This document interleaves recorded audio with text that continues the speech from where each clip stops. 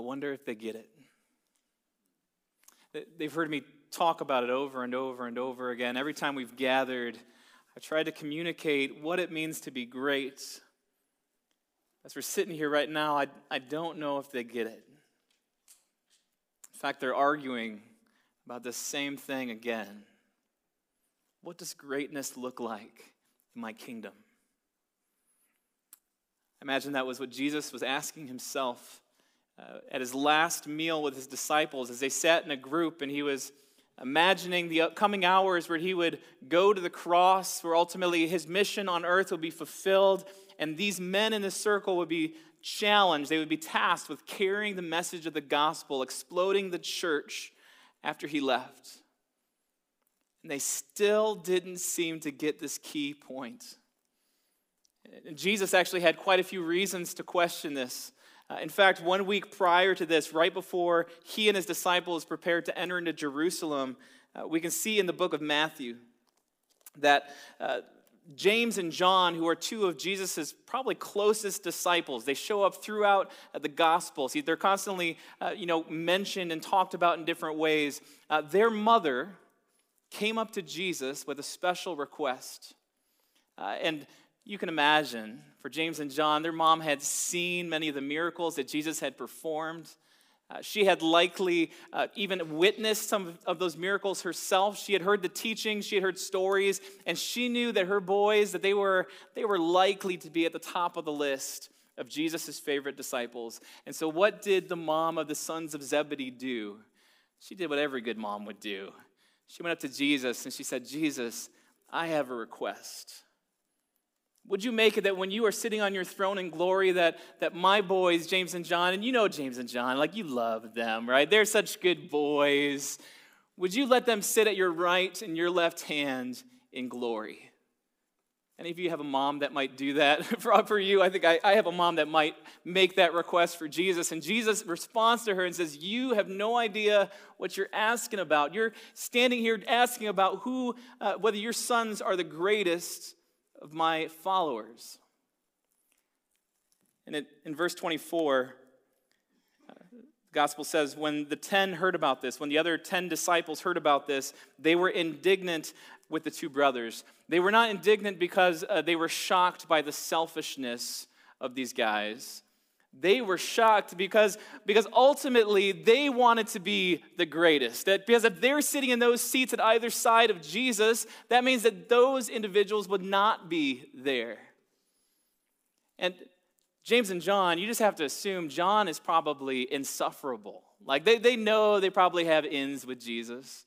John, if you read through the book of John, constantly refers to himself as the one who Jesus loved. And I'm sure that the rest of the guys are like, I don't want any part of that. You fast forward to this setting at the Last Supper, and Jesus is sitting with his disciples, and they're still arguing about the same issue. In fact, in Luke 22, we can read in verse 24, a dispute arose among them as to which of them was considered to be the greatest. They're still arguing about this. And Jesus said to them, the kings of the Gentiles lord it over them, and those who exercise authority over them call themselves benefactors. But you are not to be like that. Instead, the greatest among you should be like the youngest, and the one who rules like the one who serves. For who is greater, the one who is at the table or the one who serves? Is it not the one who's at the table? But I am among you as the one who serves. You can imagine the setting that Jesus is sitting at the place of honor, and rightfully so. He is their rabbi, he's the Messiah, he is the one that the reason that they're gathered at that meal. He has every right to be in that place of honor, and yet he says, I am among you as the one who serves. What does it mean to be great? I read this and I can relate a bit because I think there's a part of all of us that wants to be great. I don't know about you, but maybe you think about your work environment and how the little things that you do, you're just trying to get noticed. You're hoping that your boss sees those things so that you can get the next promotion, or you can get those kudos at the next meeting, or you can get that next raise. Maybe you think of friend relationships that you have, and maybe there's a relationship that you've invested and you've poured in and you've done all the work on one side, and you don't feel like it's reciprocated. You don't feel like you're appreciated. You don't feel like you've gotten your just due. Maybe you think of a family relationship, and you just know that other person is the favorite. They just seem to have an in with that person that you're looking for affection from, and so you position yourself and you try to say, man, if I could just be great, if I could just be the one who's sitting in the place of honor, if I could just be at the head of the table, then everything would be as it's supposed to be. And if anyone deserved to be sitting in the place of honor, it was Jesus. But his closest followers, his disciples, they seem to be missing it. They don't get it. So Jesus, he looks around and he sees proud hearts. He sees dirty feet. He thinks, how can I get this idea across? And so he grabs a towel. He grabs a basin. And Jesus takes the position of a servant.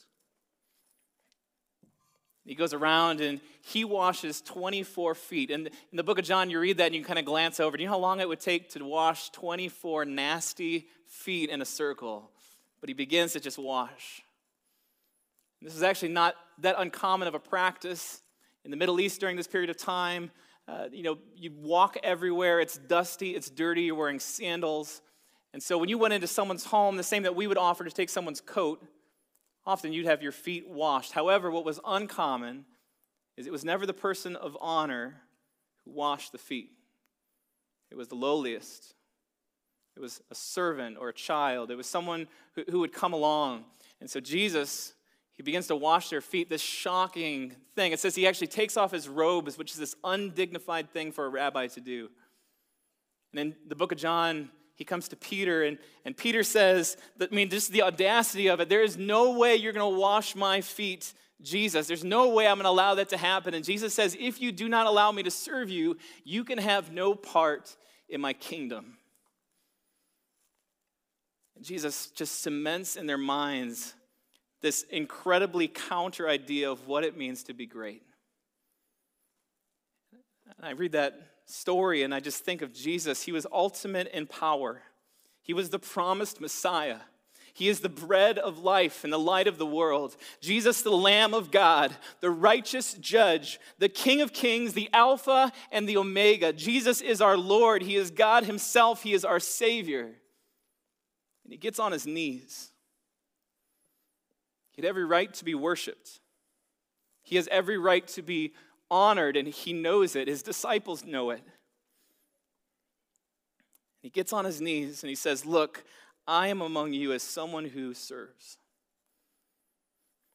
Greatness is different in the kingdom of heaven. Like what it means to be great is different in the family of God. And the first key idea that Jesus is wanting to cement in his disciples' minds is this, that we should serve because Jesus serves. It's the example that he set for himself. We've been in a series called Rhythms. And so good morning to those of you who are here at the Mount Pleasant campus. It's so good to see you. Good morning to those of you who are worshiping with us in Alma. Excited to have you worshiping today. And also, good morning to those of you who are gathered with us online, which is just amazing to think every single week we see more and more and more people connecting to the church through our online gatherings. And so welcome to you as well. And if you've been with us, we've been going through this Rhythm series. And one of the most common questions I think I get as a pastor is the question of, how do I know God? I don't feel like I hear from him. Like how can I get to know him better? How can I grow as a disciple of Jesus? And this Rhythm series, these are rhythms that if you put into practice in your life, I can guarantee you, you will grow in your knowledge of who God is. You will grow as a follower of Jesus. And so the first week we talked about surrender. That ultimately having a rhythm of surrendering our will to God is a great starting place when it comes to healthy rhythms in our lives. Talk about having a rhythm of prayer. So a lot of people say, well, I don't feel like I hear from God. And I'll ask the question, well, are you talking to God? Do you have a rhythm of prayer in your life? A rhythm of accountability, having brothers and sisters in Christ who are encouraging us, but maybe more than that, challenging us, calling us out when there's sin in our lives to make us look and think and act more like Christ.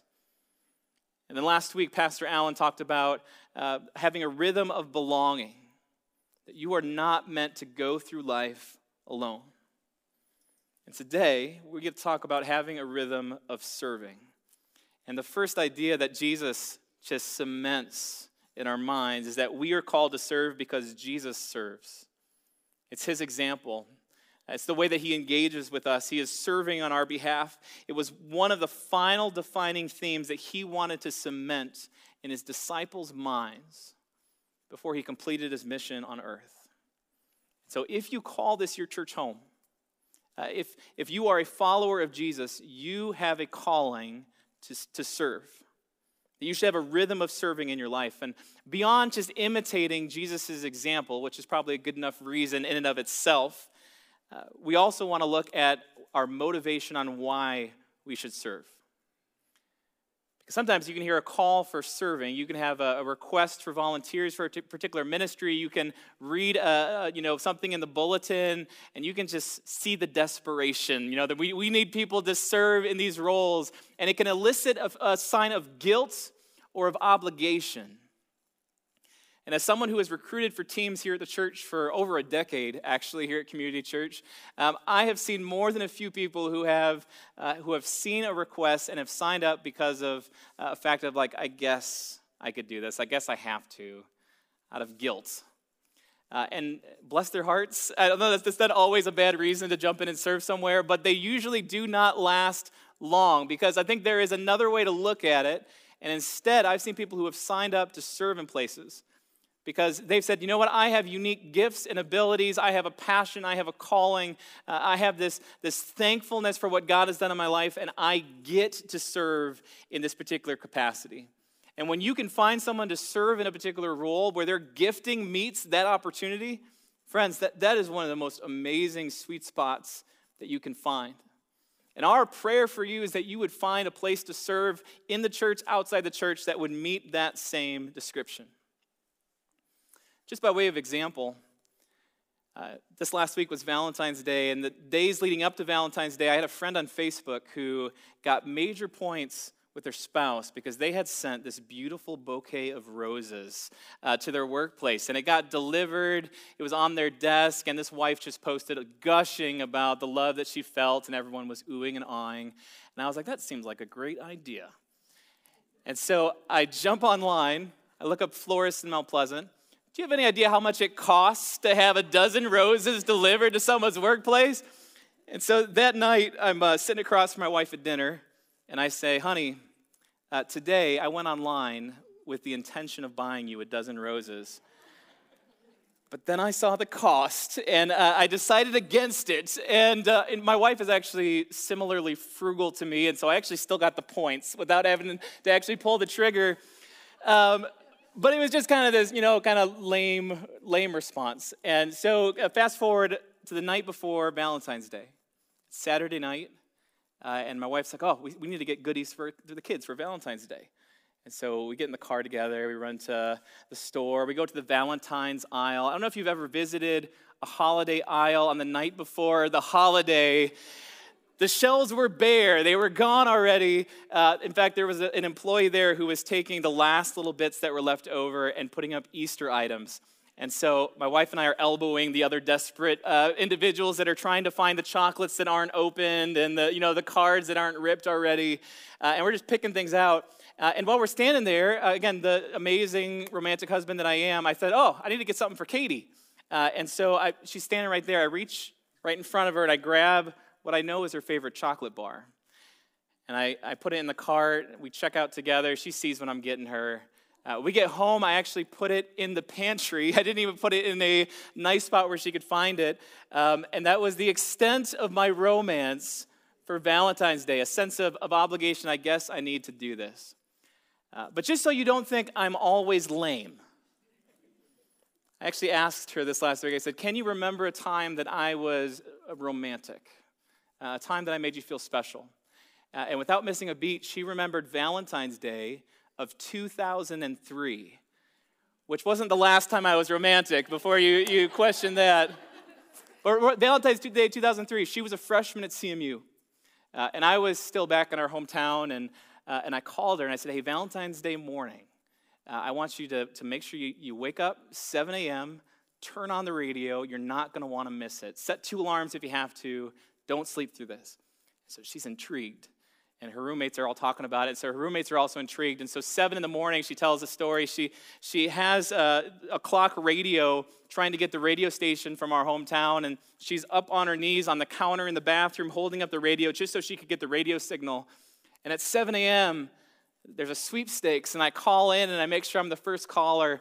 And the sweepstakes was if you called and sang the love song for you and your sweetie, they would give you a dozen beautiful roses that you could deliver on Valentine's Day.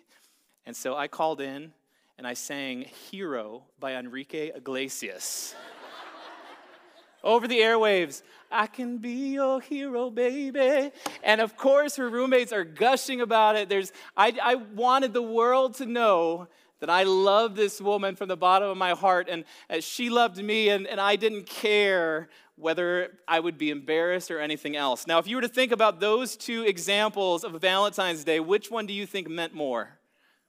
There's no question, right? It was that early one, of course, because it wasn't out of a sense of obligation that I gave. It was out of a sense of mutual love, a sense of recognition for who she is, wanting her to feel special.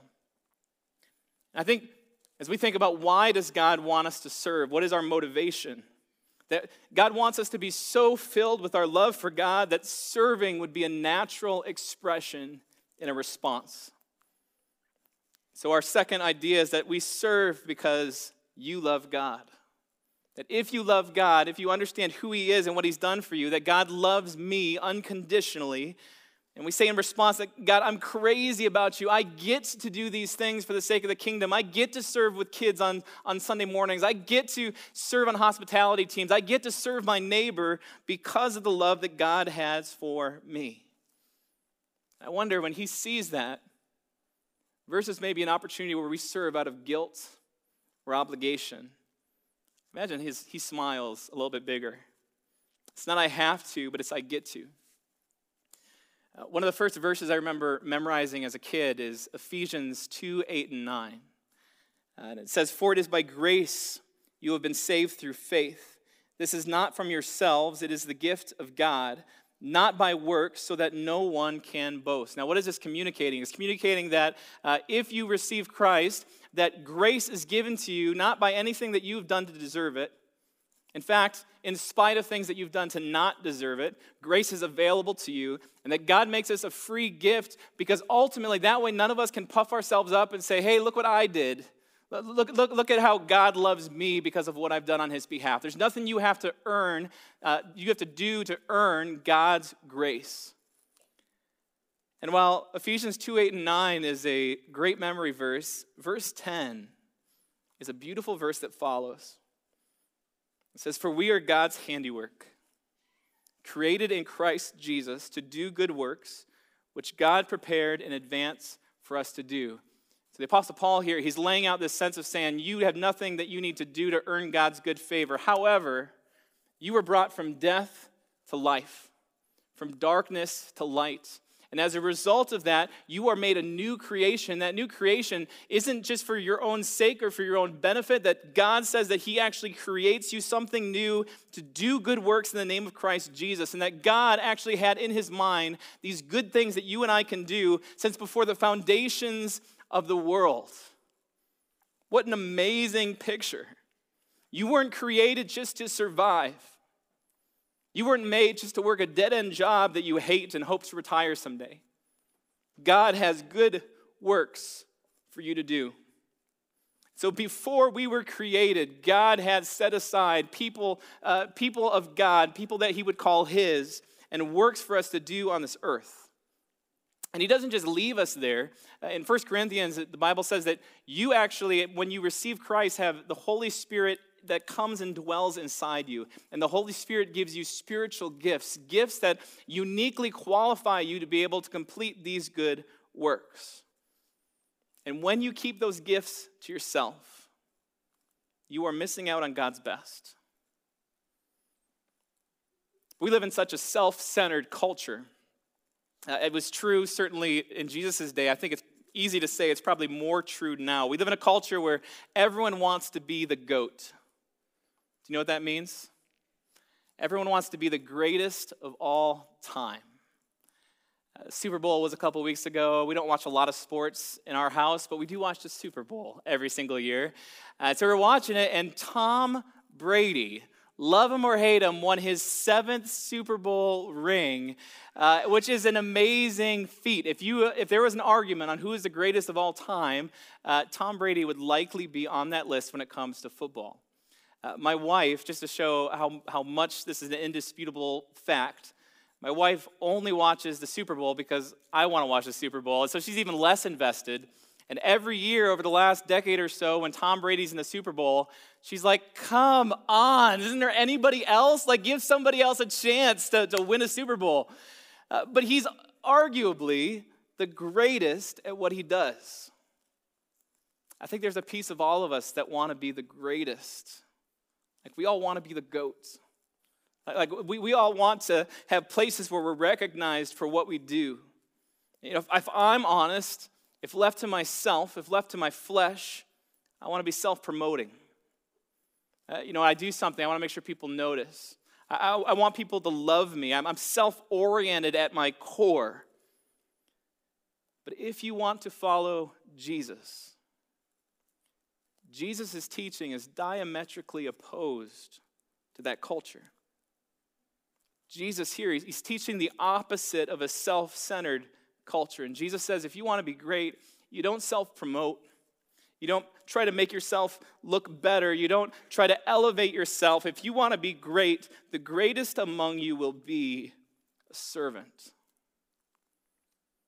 So if you call yourself a Christian, there's a call for us to think less of ourselves, to deny ourselves. And if you're taking notes, here's a key idea. Serving isn't just something that we do.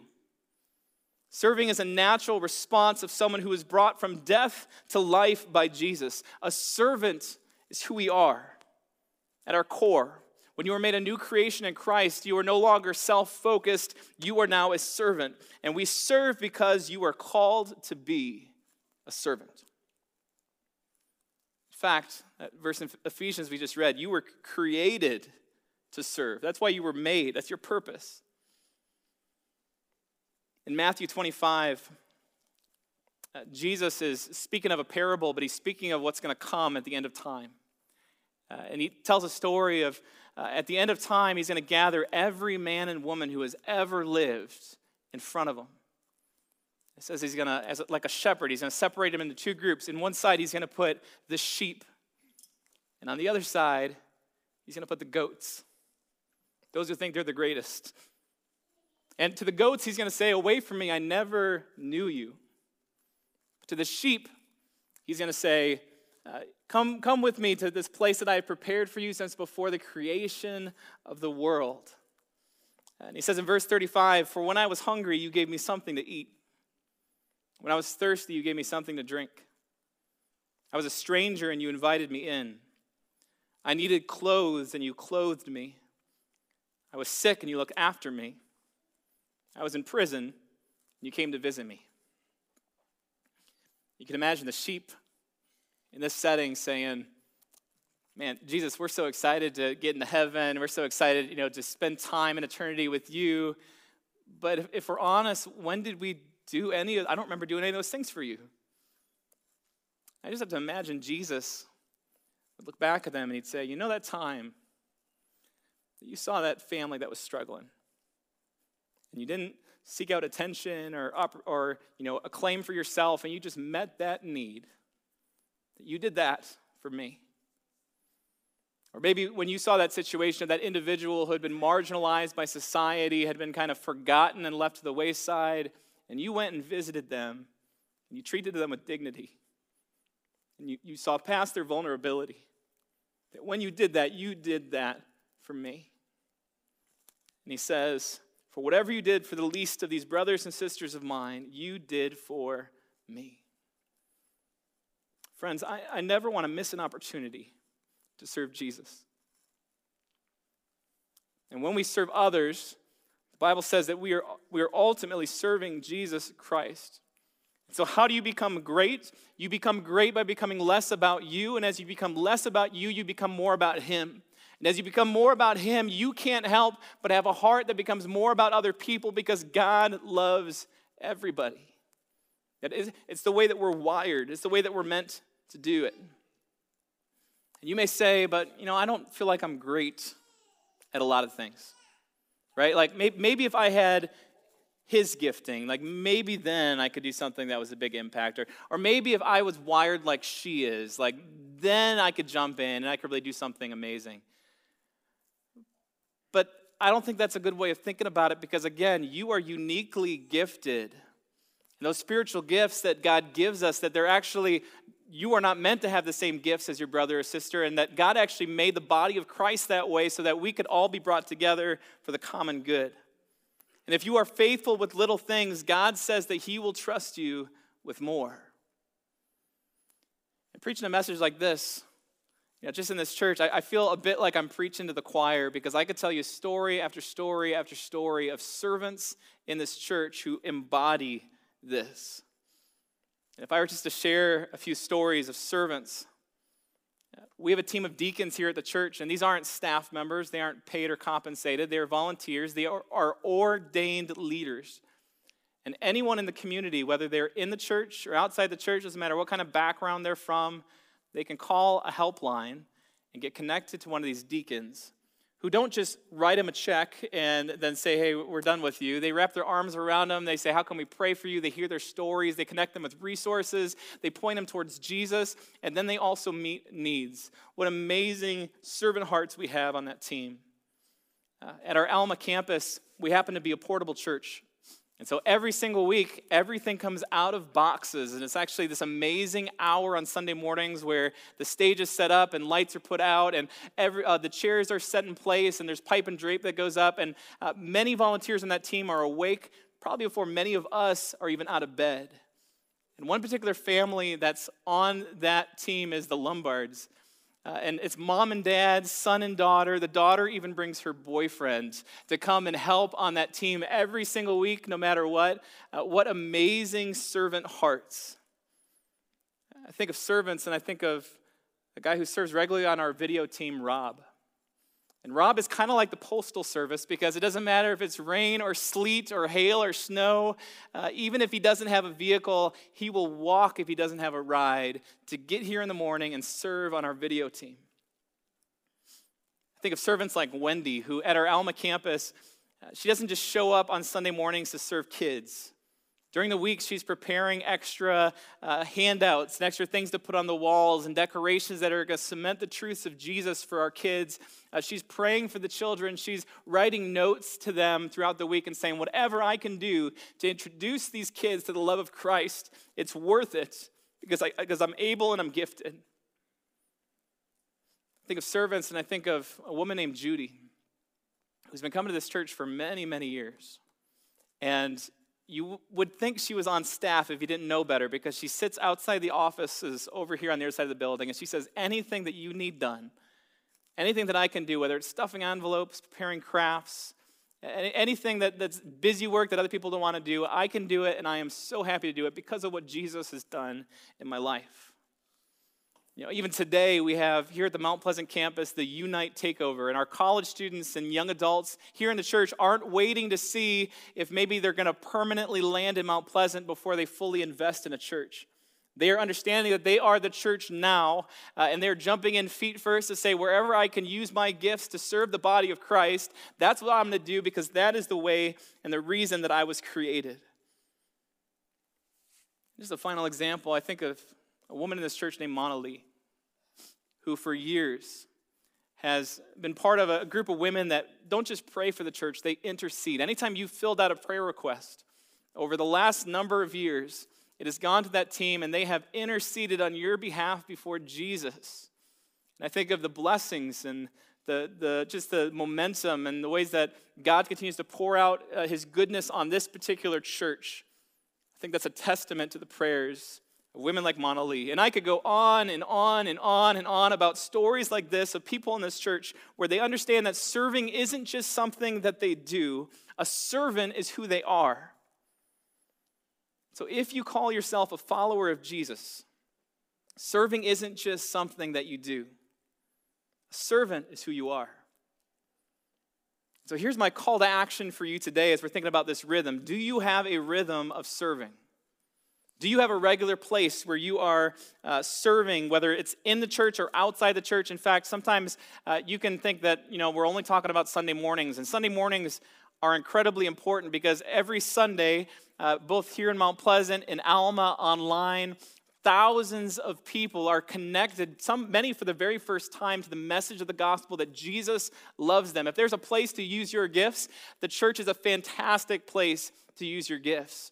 And if you have not taken the step to serve someplace in the church, we have opportunities for you to say, hey, I can try to find a place. Now, sometimes you may say, I know exactly how I'm wired. I know exactly how God gifted me, and I'm going to serve in that place. But not every one of us could say the same thing. And maybe you're in a place where you're saying, I don't really know what my gifts are. I encourage you to visit the info center. If you're online, you can click the link that's in the chat. And would you take a step to say, hey, God, I want to wrestle with what you're calling me to do, to serve, as a response to what you're calling me to be. But this call isn't just for Sunday mornings. In fact, I think that there's probably a greater mission field outside these church doors. Serving isn't just something we do for an hour on Sundays. And we are called to be light in the darkness, to bring the presence of God to every circumstance, situation that we're in. And maybe your calling right now is to serve your family. Maybe your calling right now is to serve a neighbor. Maybe your calling right now is to reach out and to do something that blesses the community in your workplace or in your neighborhood, because that is what God is calling you to do. So as a way of challenge from just one of the pastors of this church, if you do not have a place where you are using your gifts to serve, would you wrestle with God and ask God, what are you calling me to do? Where are you moving me? Where do you make my heart beat? How have you uniquely gifted me to step into an opportunity that's around me? And this week, I'm actually really excited. As a church, just another way that we're putting our money where our mouth is. We've been in a 2-year season called Advance, and one of the pieces of Advance that we've been waiting to launch is actually launching today. And so last week we talked about belonging, and a way that we do church here at Community Church is by being in groups. And if you're not in a group already, get into a group at your earliest opportunity, because in groups, our group leaders are amazing. They don't just see their group as a Bible study, although studying the Bible is a regular thing that you do in our community groups. They don't just see their community groups as a social club. Even though you're going to find relationships and connection and a level of friendship that we hope that is unparalleled in your community groups. Our community groups are so much more. They are missional, kingdom-minded communities where we are pushing each other to be more like Jesus. And so to help our groups be more missional, we are launching right now scholarships that can help groups have an impact in the communities that they serve in. And so just a quick story. We had a community group here in our church that actually did a tester for the scholarship program. This is the Hosbecks community group.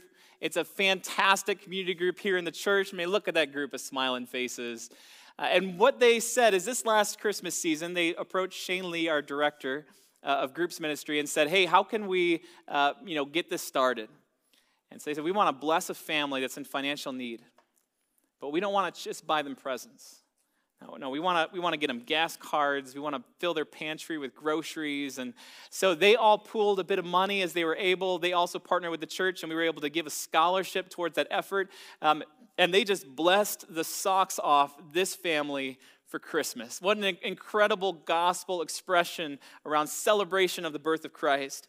And they gave us this quote. They said, if we are absolutely thrilled to have funds available to our community group to help us be more missional, knowing that the church is able to partner with us in the financial burden that can sometimes come with being missional is a huge blessing. This scholarship program has opened our group's eyes to new possibilities that we previously didn't think were possible due to the financial implications of serving others. And so we are just so excited to see how this program will help our groups in our church bless many in our community. And so if you are in a community group, and actually many people, a good percentage of our church are, starting today, these scholarships are available. And the beauty of it is that many needs that are represented in this community won't actually come across the desk of one of our pastors. Many needs that are represented in our community won't call the helpline or won't reach out.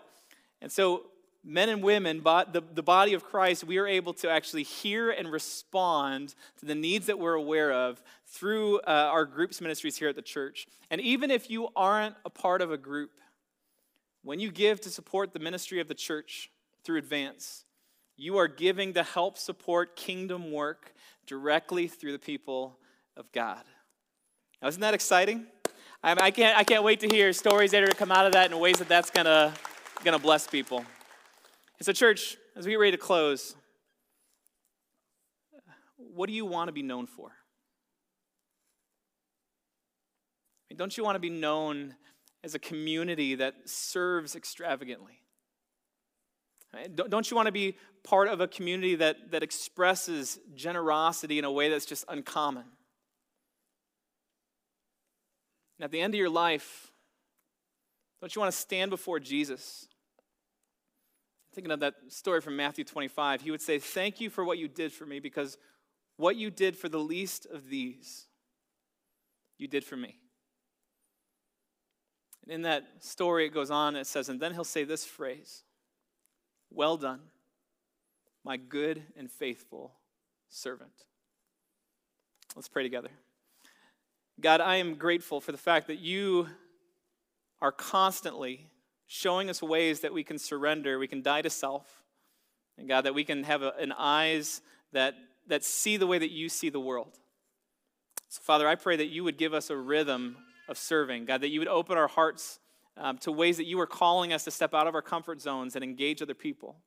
And God, I pray that we would share many, many, many more stories in the futures of ways that individuals and groups in our church have been a tangible expression of the gospel of Jesus Christ here in Central Michigan and beyond. So, Father, we just continue to declare that we are yours. Thank you. It's in Jesus' precious name we pray. Amen. Amen. Thanks for worshiping with us today.